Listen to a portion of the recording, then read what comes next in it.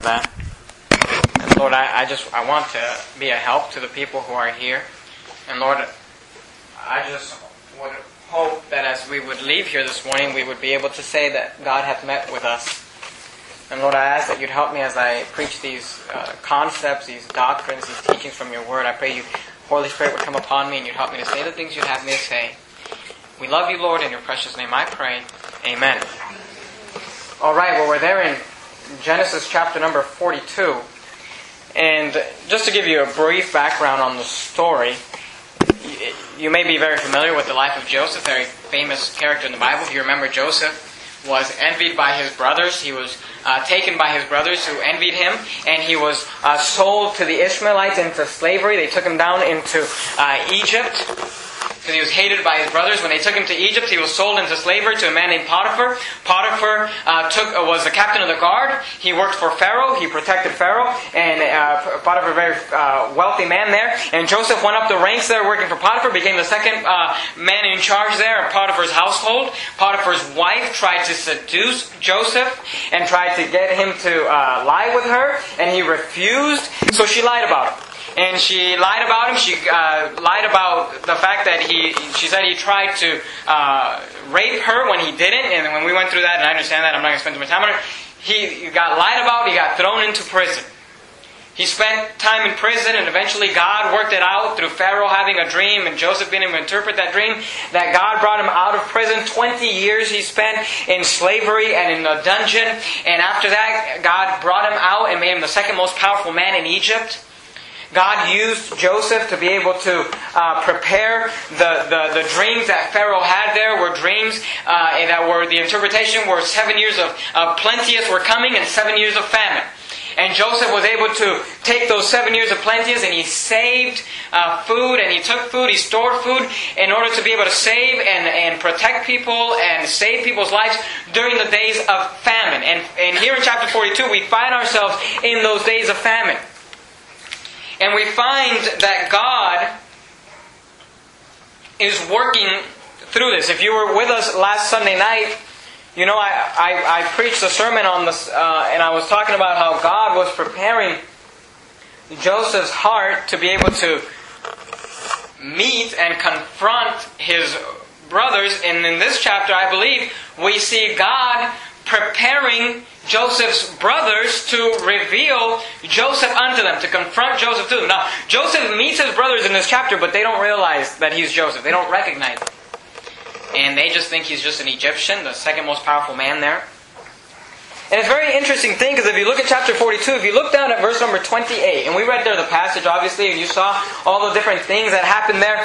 But in verse 28, the Bible says this, "And he said unto his brethren, My money is restored, and lo, it is even in my sack, and their hearts failed them, and they were afraid." I want you to, don't just read past those verses there. Genesis 43, verse 28. The Bible says, these men were gathered together. They were in this inn, and they were gathered together. And the Bible says, their hearts failed them. I understand that terminology. Their hearts sank. And they were afraid. They were scared. And this is what they said, saying one to another. This is what they said. What is this that God hath done unto us? I don't know about you, but many times and often I've heard, have you ever asked yourself this question? Maybe you've been going through a trial, or you've been going through a test, or you've been going through a tribulation, and you may have asked yourself this question, what is God doing? Or why is God doing this to us? And Joseph's brothers found themselves in a situation here where things were happening and they weren't understanding why certain things were happening wrong in their life, and why God was maybe picking on them or tempting them or trying them. And they asked this question, what is this that God has done to us? And I believe that all of us, and if you've never been there before, you might want to just prepare yourself, because at some point in your life you will be going through something in your life, through a trial, through a tribulation, through a persecution in your life, and you may just be wondering to yourself, why is God allowing this to happen? Why is God doing this to me? Why does God not help me here? And you may just be wondering, what is this that God hath done unto us? And I'd like to just show you from this text a few things. Whenever you ask yourself this question, what is this that God hath done unto us? I'd like to show you a few things as to what it might be that God is trying to show you. If you look at verse 1, the Bible says... Well, actually, go to verse 53 of the previous chapter. Chapter 41, look at verse 53. The Bible says, "And the 7 years of plenteous that was in the land of Egypt were ended." So the first 7 years it was plenteous, the economy was great, those years were ended. "And the 7 years of dearth began." The 7 years of famine. Bad years. "And the 7 years of dearth began to come," verse 54, "according as Joseph had said, and the dearth was in all the land, but in all the land of Egypt there was bread," because Joseph prepared for those days of famine.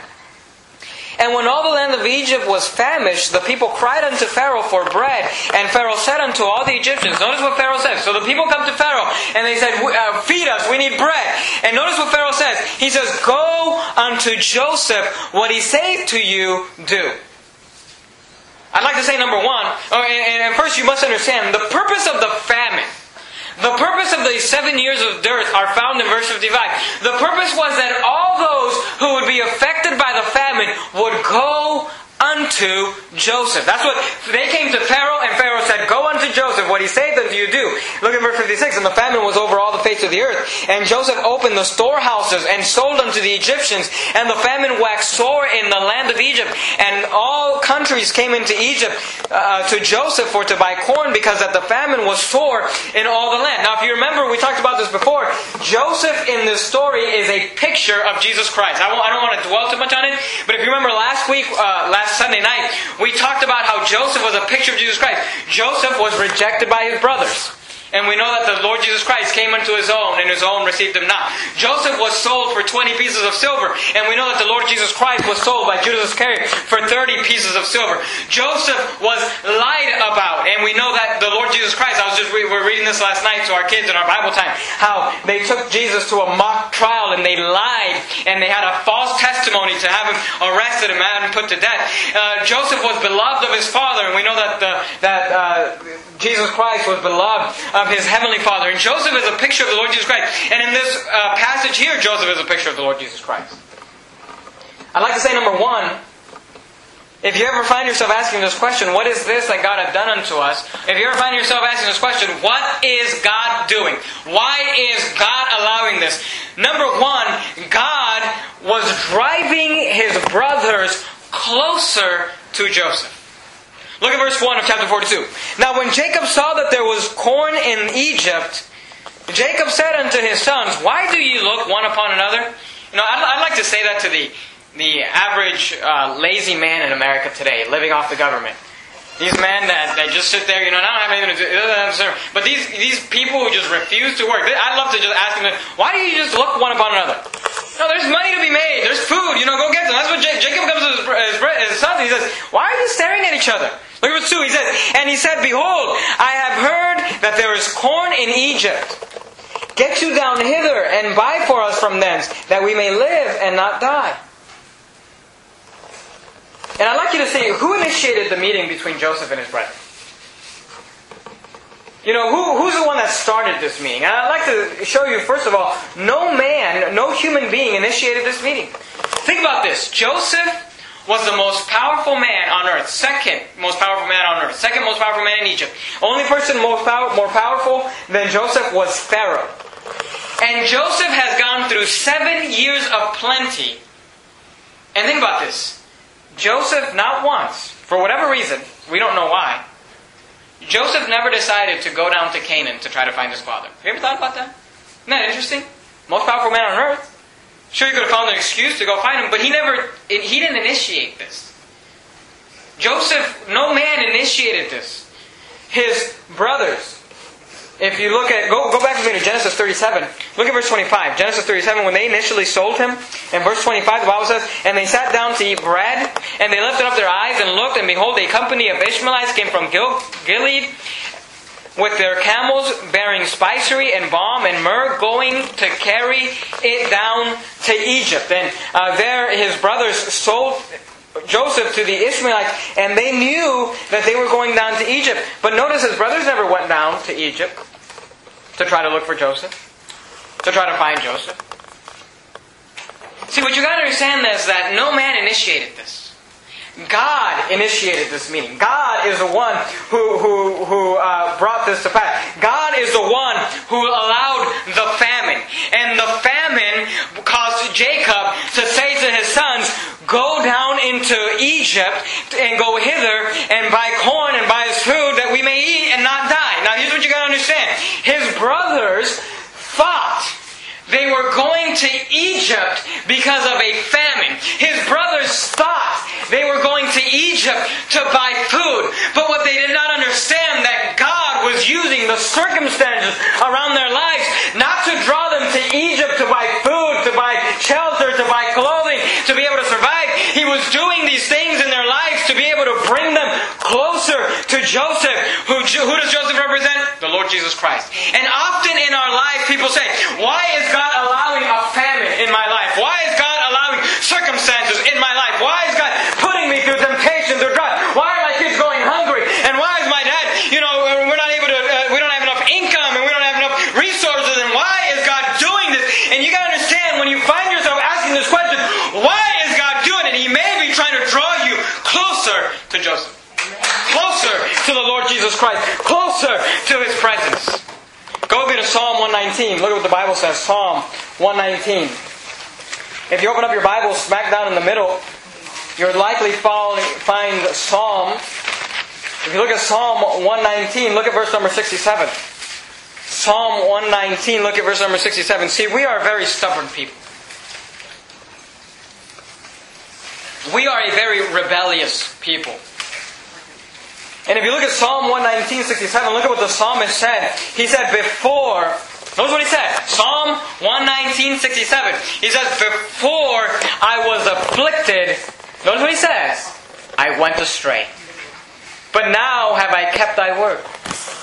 See, so often the Bible says we are as sheep who have scattered. The Bible says we have gone our own way. And oftentimes God, His purpose in our lives is to bring us closer to Him.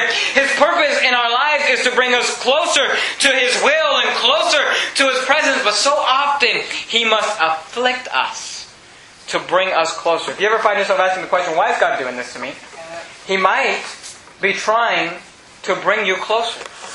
And oftentimes God uses affliction to do that. The psalmist said, look at it again, Psalm 119:67. Before I was afflicted, I went astray, but now have I kept thy word. You remember the story of the prodigal son who left his father's house in rebellion? And the Bible said, and by the way, let me give you some parenting advice. The son left, and you don't find the dad running after him. Oh, please come back. He says, hey, go ahead. Live it up. But the Bible says, when he came to the end of himself, when the young man wasted the money, and by the way, when the money was gone, so were the friends. And when the partying was over, when the fun life was over, and he found himself in the pig's pen, eating with the hogs and eating the food of the, and he came, the Bible says he came to the end of himself. He came to that affliction. And this is what he was saying, and the young man, he thought to himself, there in the prodigal son, he was eating with the pigs, and he thought to himself, my father's servants are eating better than this. He said, I'll go back to my father's house. I don't even want to go back as a son. I just want to go back as a slave. I just want to go back as a servant. You said, why did that happen to him? Why did he have to come to the end of the rope there? Why? Because of this. Before I was afflicted, I went astray. And so often in our lives, we will go astray, and we will go from God, and we will wander, and God has to bring us back. And He uses those famines, and He uses those afflictions, and He uses those trials, and you might be wondering, God, why are you doing this? And He might just be saying, hey, I'm just trying to bring you closer to Joseph. Closer to Jesus. Closer to God. Go to Exodus. Look at Exodus 19. Exodus chapter number 19, look at verse number 4. Exodus chapter number 19, look at verse number 4. Look at what God says to the children of Israel. Exodus 19 verse 4, He says, Ye have seen what I did unto the Egyptians, and how I bare you on eagle's wings. And look what He says. And brought you unto myself. That that is what God wants for you and I. He wants us to have a relationship with Him. He wants us to be closer to Him. He wants to. But oftentimes we find Joseph in Egypt while we're in Canaan, and God is wondering to him, and thinking, how am I going to bring the brethren to Joseph? And he finds himself looking at it, and he's thinking, how am I going to bring the brethren to Jesus? How am I? And he thinks, I could invite them down, but they wouldn't come. I could maybe tell them that, but they wouldn't come. So the only way they're going to go is through a famine. The only way they're going to go is through affliction. The only way they're going to go. So if you find yourself asking this question, what is God doing? Maybe He's just trying to bring you closer. Number 2, go back to Genesis 42. What is this that God had done unto us? I said number 1, He might be trying to bring you closer to Joseph. Number 2, He's trying to bring you contrite to Joseph. Look at verse number 5. Genesis 42. And the sons of Israel came to buy corn among those that came, for the famine was in the land of Canaan. And Joseph was the governor over the land, and he it was that sold to all the people of the land. And Joseph's brethren came. Look what it says. Joseph's brethren came and bowed down themselves before him with their faces to the earth. And Joseph saw his brethren, and he knew them. Notice, Joseph recognized them, but made himself strange unto them. They didn't recognize him. And he spake roughly unto them. And he said unto them, Whence come ye? And they said, From the land of Canaan to buy food. And Joseph knew his brethren, but they knew not him. You see that? He knew his brethren, but they knew not him. And Joseph remembered, no, this is beautiful, verse 9. And Joseph remembered the dream which he dreamed of them, and said unto them, Ye are spies to see the nakedness of the land, ye are come. You say, what dream is he talking about? Go back to Genesis 37. Genesis 37. Look at verse 5. Genesis 37:5. The Bible says, and Joseph, this was back when Joseph was a 17-year-old boy living with his dad. The Bible says, and Joseph dreamed a dream. And he told it to his brethren. And they hated him yet the more. They hated him because of his dream. What was his dream? Look at verse 6. And he said unto them, Hear, I pray you, this dream which I have dreamed. For behold, we were binding sheaves in the field, and lo, my sheaf arose and also stood upright. And behold, your sheaf stood around about and made obeisance to my sheaf. He said, hey, I was having a dream. We were out in the field and we were gathering out this corn, these sheaves. We brought them together and we were binding them up. And you know what happened? My sheaf stood up and your sheaves bowed down. Look at verse 8. 17-year-old boy talking to his 10 older brothers. And his brethren said to him, Shalt thou indeed reign over us? Or shalt thou indeed have dominion over us? And they hated him yet the more for his dream for his words. Look at verse 9. And he dreamed yet another dream, and told it his brethren. And said, Behold, I have dreamed a dream more, and behold, the sun and the moon and the 11 stars made obeisance to me. That word obeisance, I mean, they bowed themselves. They made themselves contrite to me. And he told it to his father and to his brethren, and his father rebuked him, and said unto him, What is this dream that thou hast dreamed? Shall I and thy mother and thy brethren indeed come to bow down ourselves to thee, to the earth? Notice he had this dream, go back to Genesis 42, many years ago, and they mocked him for it. They said, We're not going to bow ourselves to you. Joseph, you're the youngest brother, you're just a little boy, why would we bow ourselves to you? But notice, many years later, the Bible tells us, look at verse 6. And Joseph was the governor over the land. And he it was that sold to all the people of the land. And Joseph's brethren came and bowed down themselves before him with their faces to the earth. Skip out to verse 9. And Joseph remembered the dream which he dreamed of them. Number 1, God may be trying to bring you closer to Joseph. Number 2, God is not only trying to bring you closer to Joseph, God is trying to bring you contrite to Joseph. God is trying to bring you humbly to Joseph. And we know that Joseph represents the Lord Jesus Christ. God is trying to bring us closer to Jesus. But He doesn't just want us to come to Jesus. He wants us to come bowing to Jesus. Now the problem with our sin life is this. Our sin stems from a problem of not being humble. Do you know that? If you have sin in your life, if you have things in your life that you refuse, you say, I don't want to fix that, I don't want to do that, I don't like God's Word telling me that. Sin in our life is rooted in the problem of arrogancy, of pride. Look at Deuteronomy, look at chapter 8. You're there in Genesis, go to Exodus, Leviticus, Numbers, Deuteronomy. Deuteronomy chapter number 8, look at verse number 2.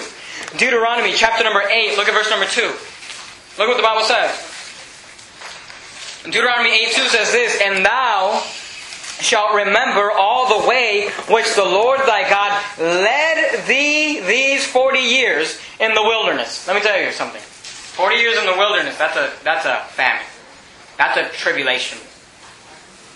He says, "And thou shalt remember all the way which the Lord thy God led thee these 40 years in the wilderness." God was telling the children of Israel, I brought you through the wilderness for 40 years. And He says, here's the purpose. Here's why I did it. He said, "And thou shalt remember all the way which the Lord thy God led thee these 40 years in the wilderness to humble thee and to prove thee, to know what was in thine heart, whether thou wouldest keep His commandments or no." Let me tell you something. When God brings you through the wilderness, when God brings you through the famine, when God, the children of Israel oftentimes were asking themselves, what is God doing? Why does God not just let us go into the land of Canaan? Why does not God just give us our possession? Why are we running around in circles for 40 years in this wilderness, in this desert, in this famine, in this persecution, in this tribulation? Why is God doing it? It might just be this. He's trying to humble you.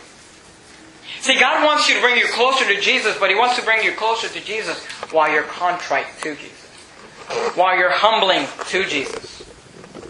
While you're going to Jesus. Go to Philippians chapter number 2 in the New Testament. Philippians, you can find Galatians, Ephesians, Philippians. Philippians chapter number 2. Look at verse number 6. Here's a beautiful part about the life of Joseph. Remember, Joseph represents the Lord Jesus Christ, right? Remember that Joseph had a dream that his brothers would bow down to him? And they said, "We refuse to bow to you. We will never bow to you." But here's the beautiful thing in the story. They bowed themselves to Joseph, and they didn't even know it. They bowed themselves to Joseph, and they didn't even realize it. See, they didn't have an option. They didn't choose whether or not they would bow themselves to Joseph. They just bowed themselves to Joseph. And here's what you got to understand about our world today. Many people in this world say, "Jesus Christ, I'll never bow myself to Him. Jesus Christ, I will reject the Lord Jesus Christ. The evolutionists today say, I will reject God, I will reject the Messiah, I will reject the Lord Jesus Christ. I'm not going to bow myself to the Lord Jesus Christ." The Jews today reject Jesus Christ as their Savior, and they say, "I will not bow myself to the Lord Jesus Christ." The Muslims today reject the Lord Jesus Christ as their Savior. And so many religions today refuse to come humbly to the Lord Jesus Christ for salvation. They say, "No, I will earn my way to heaven. I will do it myself. I will work my way there. I'll get baptized, and I'll repent of my sins, and I'll turn over a new leaf, and I'll go to the confessional booth, and I'll do whatever, and I'll do all these things. I'll get myself to heaven. I can do it." And they say, "I refuse to bow myself." But here's this beautiful thing. Joseph's brothers said, no, Joseph, we're not bowing to you." But many years later, they didn't have an option. Down they went, and they bowed their knee. And let me tell you something. In this world today, every single one of us, you and I, will bow our knee to Jesus. But here's the point. You either get to choose to bow, or one day you'll be forced to bow. Look what the Bible says. Philippians chapter number 2. Look at verse number 6. Philippians chapter number 2. Look at verse number 6. Look what the Bible says. "Who being in the form of God," this is Jesus Christ, "who being in the form of God, thought it not robbery to be equal with God." Now, and this isn't part of the sermon, but let me just stop right there for a second. The Bible says that Jesus Christ, who was in the form of God, it says, thought it not robbery to be equal with God. He said He wasn't robbing from God to make Himself equal. You know what the word equal means? It's like, remember algebra class? If A equals B, it's the same thing. Equal means the same. He said He thought it not robbery to make Himself equal with God. Let me show you something, because this isn't part of the sermon, but I can't read that verse without doing this. Let me take for you, at Verity Baptist Church, we are King James Bible only. We believe the King James Bible is the Word of God, that it's inspired, that it's preserved, that it's without error. And it's not just a preference for us. It's not, I like it better. No, the new versions of the Bible are attacking doctrine of the Bible. Let me read for you out of this. This is the New International Version. This is the most widely used Bible in America today. And let me show you something out of this. Philippians chapter number 2. And let me read for you out of verse number 6. out of the NIV, the New International Version. I call it the non-inspired version. Now, if you've got a King James Bible, you look down on your King James Bible, and you read Ephesians 2:6 says this, talking about Jesus Christ, who being in the form of God, thought it not robbery to be equal with God. Now let me read for you out of Philippians chapter number 2 and verse 6, while you read out of your King James, and I'll read out of this piece of trash. Look what it says. Who being in very nature God, did not consider equality with God something to be grasped. Did you catch that? Who being in very nature God, did not consider equality with God something to be grasped. Do you understand what the NIV just said? The New International Version of the Bible just told me that Jesus Christ did not think that equality with God was something He could grasp. Now hold on, what's the Bible say? Who being in the form of God thought it not robbery to be equal with God. See, here's what you gotta understand about these new versions of the Bible. And this is such a simple phrase, but this will maybe just clear your mind when it comes to the Bible. Things that are different are not the same. Do you understand that? Okay? If the Bible says, if two Bibles say the exact opposite thing, one says Jesus did not think it robbery to make Him. Jesus thought it was okay to make Himself equal with God. Why? Because Jesus was God. And this piece of trash says Jesus didn't think He could attain equality with God. It wasn't something He could grasp. Look, those are two opposite things. One is saying He couldn't be equal with God. The other one is saying He can't be equal with God. It's not, people say, well, I just like reading the Bible. It's just easier. It's the these and the thous. Look, let me tell you something. Okay, it's not that hard. Thou means you. Thee means you. Hath, it's just hath with a TH at the end of it. It's not that hard to figure out. But listen to me. It's not that I'm against, I can't understand this Bible. I'm not against that. I'm against false doctrine. I'm against a Bible that says that Jesus did not consider equality with God something to be grasped. That is false doctrine. That is false teaching. You want to know why churches in America are teaching false doctrine all across this country? It's because they're using this piece of trash, this garbage Bible, and Bibles like it all across the country. The New King James, the ESV, the NIV, all of them are garbage. Why? Because they are preaching a false doctrine. You either believe that Jesus is God or you don't. You either believe that Jesus is God or you don't. You either believe the King James Bible or you don't. Period. And people don't like that today, but hey, I'm not here to make people happy. I'm here to preach the Word of God. And you've got to understand that this Bible, it says, I read it to you. You can come look at it if you want. And that's just one example. I could show you, and I've done it. I've spent sermons going all throughout the Bible, teaching how these Bibles are changing the Word of God. It's not about it's easier to read, it's not easier to read. If that was it, wouldn't it say the same thing? But things that are different are not the same. Period. Look at what it says. And that wasn't even part of the sermon. That's not even in my notes. Look at what it says. Philippians 2:5. Let this mind be in you, which was also in Christ Jesus, who being in the form of God, thought it not robbery to be equal with God, but made Himself of no reputation, and took upon Him the form of a servant, and was made in the likeness of men. Look what it says, verse 8. And being found in fashion as a man, He humbled Himself, and became obedient unto death, even the death of the cross. You see that? The Bible says that Jesus Christ humbled Himself, and when He humbled Himself, He became obedient. He even became obedient unto death. Even unto the death of the cross. So oftentimes God is trying to humble us, because when we get humbled, we become obedient. When we get humbled, see, the word humble means to lower yourself. The word humble means to submit yourself. The word submit, the word sub, like a submarine, it means to go below. When you humble yourself before God, you submit yourself to God. But see, here's what an arrogant attitude says. I don't care. I don't care if the Bible says that. I don't care if God says that. I'm going to do it. Your problem is you're not humble. Because if you were just submitting yourself to God, you say, that hurt. But that's what the Bible says. You see what I'm saying?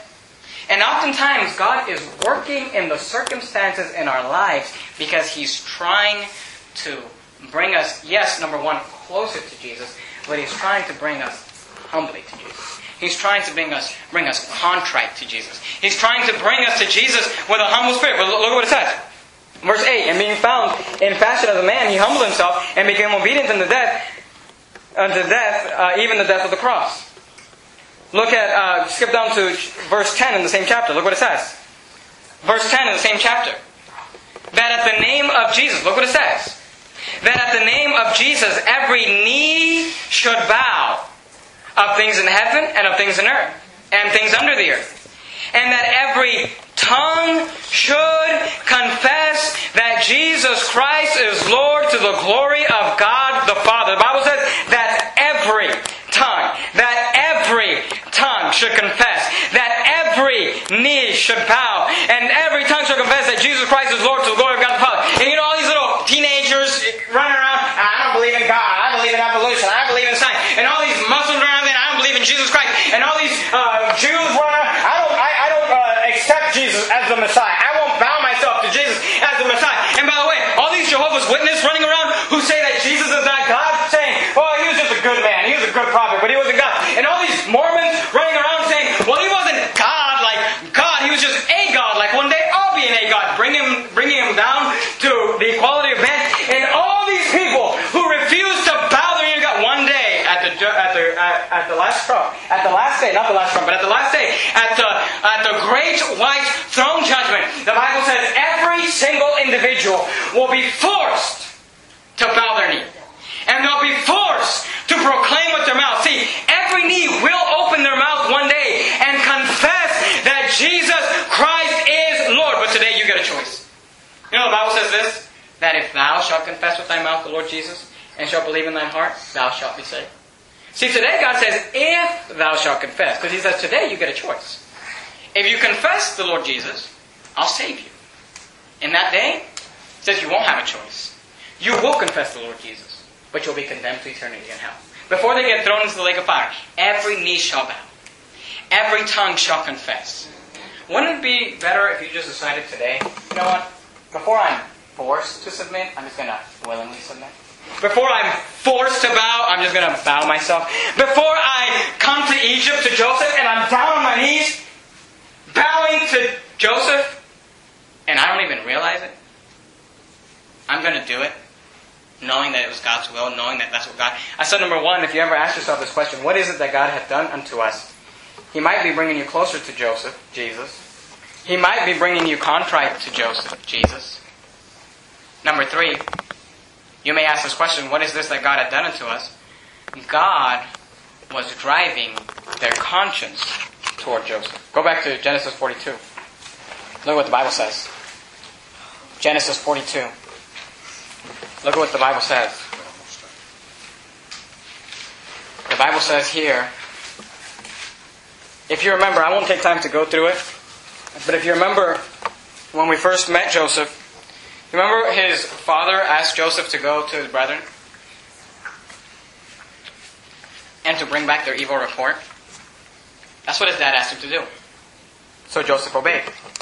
He went and his father flat out asked him, what are they doing? And he told him. And you know, because of that, I'm sure that his brethren often, when they saw Joseph coming, accused him of being a spy. Oh, what, you're coming so you can spy us? You can go tell Dad? It's very interesting because when his brothers come to Joseph, look at verse 9, Genesis 42. And Joseph remembered the dreams which he dreamed of them, and said unto them, look what he says, ye are spies. Notice, he's accusing them like they accused him. You see that? Why is he doing that? He's trying to remind them. He says, ye are spies to see the nakedness of the land ye are come. And they said unto him, nay, my Lord, but to buy food are thy servants come. We are all one man's sons. We are true men. Thy servants are no spies.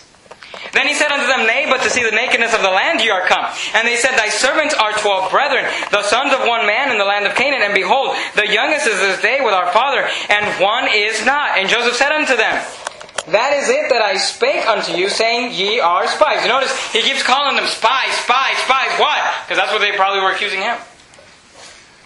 But I'd like you to look at a few things. He says, hereby shall ye be proved. By the life of Pharaoh ye shall not go forth hence, except your youngest brother come hither. Now look at verse 16. He says, send one of you, and let him fetch your brother.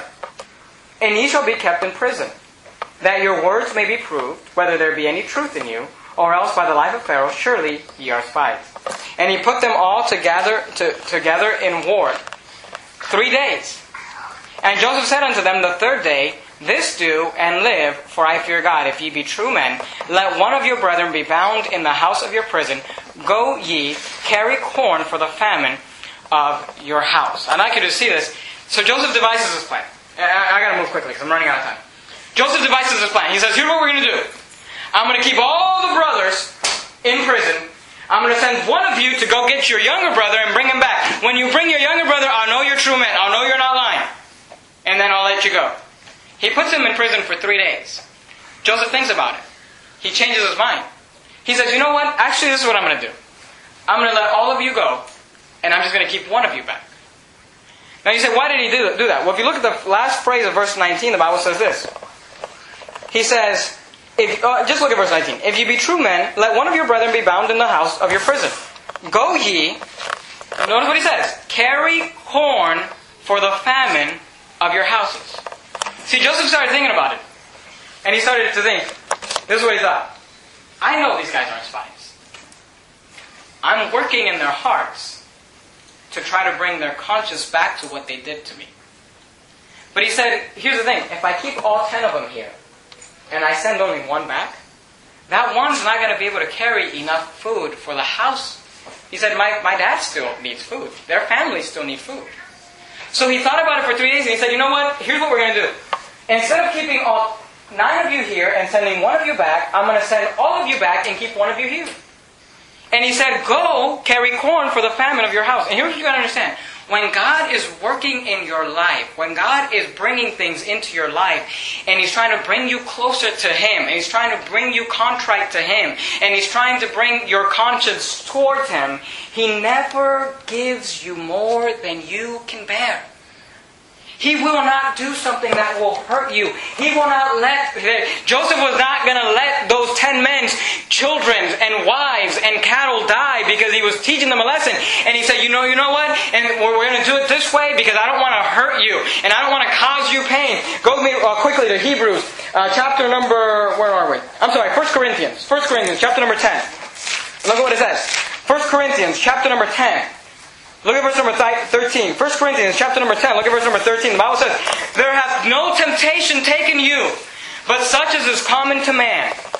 But God is faithful, who will not suffer you to be tempted above that ye are able, but will with the temptation also make a way to escape, that ye may be able to bear it. Do you see that?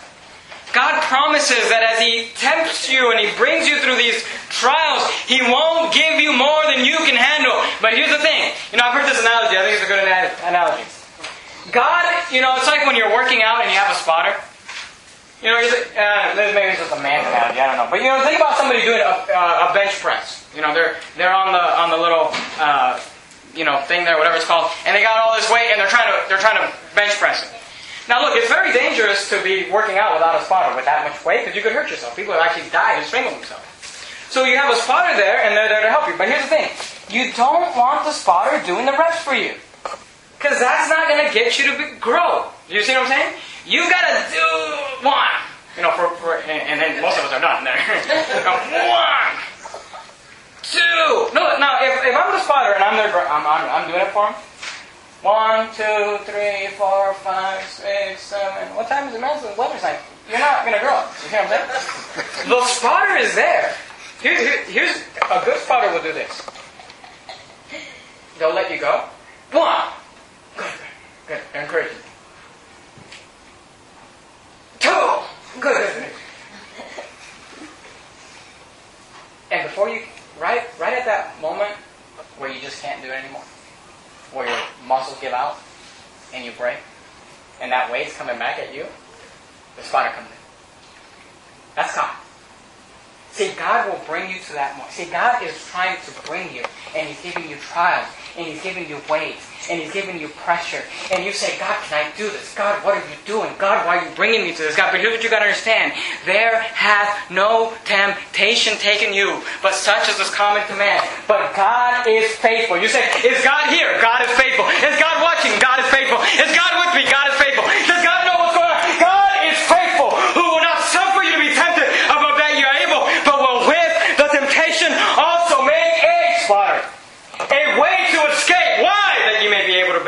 God's not going to bring more pressure on you. God's not going to crush you. God's plan is not to destroy you. God's plan is to humble you. Because when He humbles you, He can also exalt you. Amen. When God humbled Christ, we could have read there, when God humbled Christ on the cross, the next thing He did was exalt Him. And every knee shall bow, and every tongue shall confess that Jesus Christ is Lord, to the glory of God the Father. Amen. That's what He does. But He will never give you... Joseph will not bring those men into prison and give them more than they can bear. But not only that, there's a beautiful picture there, Genesis 42. There's a beautiful picture there about salvation. Did you notice that He said, look at verse 16. He said, send one of you, and let him fetch your brother, and he shall be kept in prison. He said, one of you, He said, all of you will be bound, and because of one of you will go. You know that's what happened to mankind?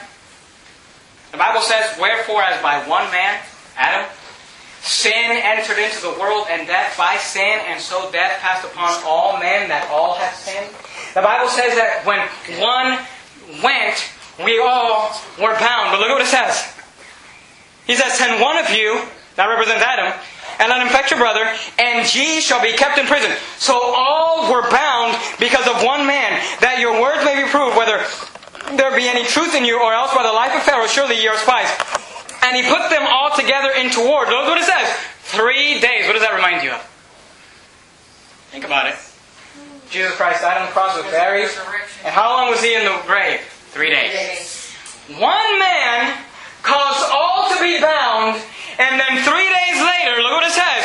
3 days later, look at verse, where were we? 16, send one of you and let him fetch your brother, and he shall be kept back in prison, one man all bound, and your words may be proved whether there be any truth in you, or else by the life of Pharaoh surely ye are spies. And he put them all together into ward 3 days, and Joseph said unto them, the third day this do and live, for I fear God. If ye be true men, let one of your brethren be bound in the house of your prison, and go ye. So here's what happened. One man caused they were all bound because of one man. 3 days later, they were all let go because of one man. Adam caused us to sin, and Adam caused us to be bound. And 3 days later, one man, as of by one man, the Lord Jesus Christ, we have been made the righteousness of God, is what the Bible says. Isn't that a beautiful picture there? One man caused us all to be bound, and one man caused us all to be free. It's a beautiful picture. Let's keep going.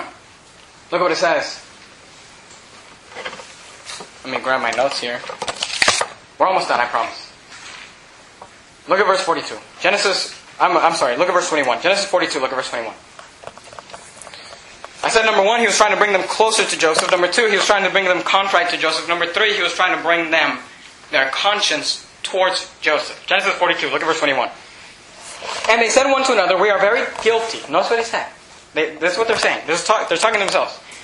And they said one to another, we are very guilty concerning our brother, in that we saw the anguish of his soul when he besought us, and we would not hear. Therefore is this distress come upon us. And Reuben answered them, saying, spake I not unto you, saying, do not sin against the child? And ye would not hear. Therefore, behold, also his blood is required. Go with me to Psalm 139. Look at what the Bible says. Psalm 139. Look at verse number 23. Psalm 139, look at verse 23. The Bible says, you say, why does God do things in our lives? Why does God put us through things? Why is God... You may be asking this question. You may be asking this question this morning. You may be asking this question soon. Why is God doing this? And see, God was doing this to these men because they had wronged their brother. They had sinned against Joseph. And in the same way, you and I have sinned against the Lord Jesus Christ. And God is trying to put the flashlight on their sin. Why? So they can confess it and get right with God. Look at Psalm 139, look at verse 23. Have you ever prayed this prayer? Don't pray this prayer without really thinking about it. Look what it says. Search me, O God, and know my heart. Try me and know my thoughts. And see if there be any wicked way in me, and lead me in the way everlasting. See, you'll never pray that prayer while you're arrogant. You'll never pray that prayer while you're not humble. But the point of God, what was God doing in these men's lives? He was trying to get them... You know that the purpose of your life is to be right with your Maker, to be right with God? And often God has to put the flashlight on our sin. But God, we sold Joseph 20 years ago. God doesn't forget. And God wants to bring you closer to Joseph. God wants to bring you contrite to Joseph. But God wants to bring your conscience towards Joseph, because you must get your thoughts and your heart right before God. That's what He's trying to do. That's what He's trying to accomplish. The psalmist said, "Search me, O God, and know my heart. Try me and know my thoughts, and see if there be any wicked way in me, and lead me in the way everlasting." Have you ever asked that question? I won't ask for a raise of hands or anything, but have you ever asked the question, what is God doing? Why is God doing this? I'd like you to look at one more thing. Last thing and we're done. Look what it says, verse 23. They just confessed their sin. Now, they haven't confessed their sin to Joseph. They're just saying it amongst themselves. Their conscience has brought back their sin. And they're saying, we are very guilty concerning our brother, in that we saw the anguish of his soul and when he besought us and we would not hear. Therefore is this distress come upon us. God is doing this to us because of what we did to Joseph. Look at verse 23. And they knew not that Joseph understood them, for he spake unto them by an interpreter. See, the whole time Joseph's playing the game. He's speaking in the Egyptian language and he has an interpreter, and they're speaking in the Hebrew language, and they're saying this, God is doing this to us because of what we did with Joseph. And Reuben is saying, didn't I tell you not to do that? Didn't I tell you not to hurt the child? Didn't I tell you, why didn't you do that? And they're talking about themselves, and Joseph can understand everything they're saying. Look at verse 23. And they knew not that Joseph understood them, for he spake unto them by interpreter. Look at verse 24. And he turned himself about from them, and wept, and returned to them again, and communed with them, and took from them Simeon, and bound him before their eyes. You know what's the beautiful thing about Joseph? Go with me to Hebrews 4:15. This is the last passage we'll look at. We're done. Hebrews 4:15. Hebrews 4:15. You know what's the beautiful thing about Joseph? And the beautiful thing about Jesus? Is that Joseph will use circumstances. He will do things to bring these men's hearts to be right with Him. And Jesus Christ will do that. But here's the beautiful thing about Joseph. Here's why Joseph did not give them more than they could bear. Here's why God will not give you more than they could bear. Because God can identify with you. God can identify with you. See, Joseph, he saw these men. He saw them, the Bible said, affrighted. He saw them scared. He saw them worried. He knew they were safe because he was protecting them. But they didn't know. And I believe that brought back Joseph to a place in his life when he was once scared, when he was once afraid, when he once did not know what was going to happen in his own life. He didn't know if he'd ever see his brothers, if he'd ever see his father. He didn't know if he'd spend the rest of his life as a slave or in prison. He didn't know what was going to happen. And Joseph, when he saw these men, the Bible says he wept. And in the same way, if you're there in Hebrews chapter number 4, look at verse number 15, Hebrews 4:15, talking about the Lord Jesus Christ. The Bible says this, for we have not an high priest, that's the Lord Jesus Christ, for we have not an high priest which cannot be touched with the feelings of our infirmities, but was in all points tempted like as we. Do you see that? The Bible says that Jesus, the difference between Jesus and another high priest is that He has been touched. He can be touched with the feelings of our infirmities. Why? Because when you've been betrayed, He's been betrayed. Because when you've been lied about, He's been lied about. Because when you've been rejected, He's been rejected. Because when you have had wrong done to you, He's had that wrong done to Him. And He can feel that. And He can sense that. And often in the Bible says that Jesus would weep and Jesus would cry. Why? Because He'd identify with your sin. The Bible says, for we have not an high priest which cannot be touched with the feelings of our infirmities, but was in all points tempted like as we. Here's the difference. Yet without sin. He never sinned. We sinned. He never sinned. And as Joseph saw his brothers there, worried and scared and frightened, and God was dealing with them, and God was bringing up sin that they had to confess, that they had to get right. He looked at them and he had to turn around. He had to go out of the room because he wept. He waited. And he had to come back. Why did he weep? Because he identified with them. God identifies with you. See, oftentimes as a pastor, people will come to me and they'll say, Pastor, I'm going through this. I've got this sickness. I've got this issue with my family. I've got this thing. And oftentimes I think to myself, I can't identify with that. I've never dealt with cancer. I've never dealt with some of these issues. I don't have children going astray. I don't have, I've never been divorced. I've never dealt with these things. But I know who has. I know who can. I may not be able to identify with you, but God identifies with you.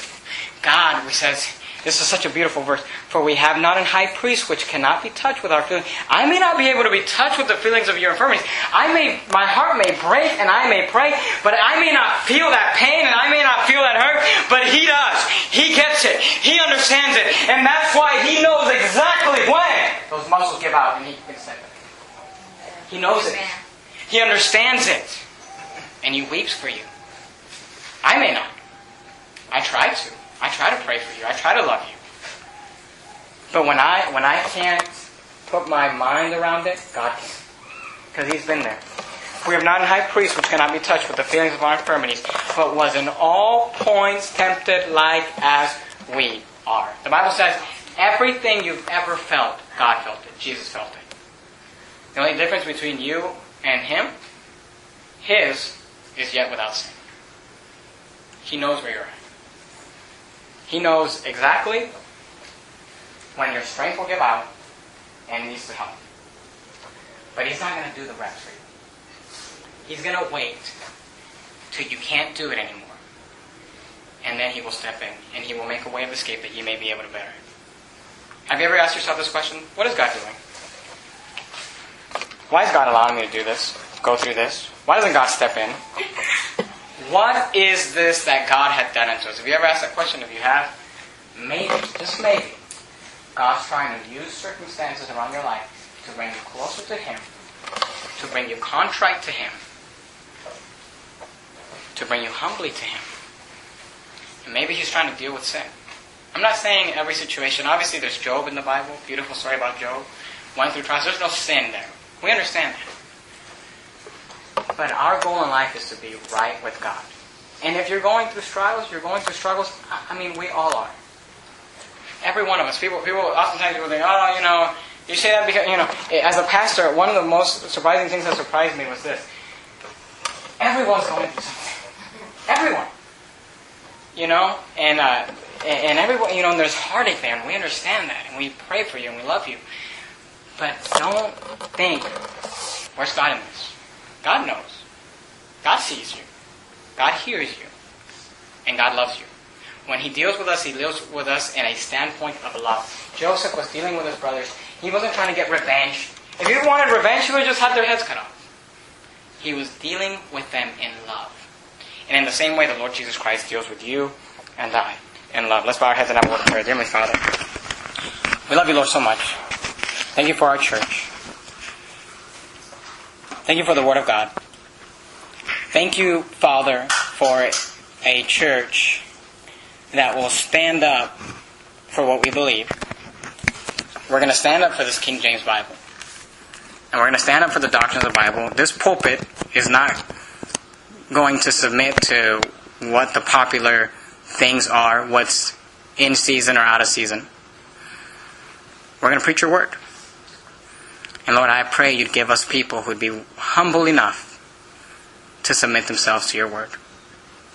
Father, we love you. In your precious name I pray. Amen.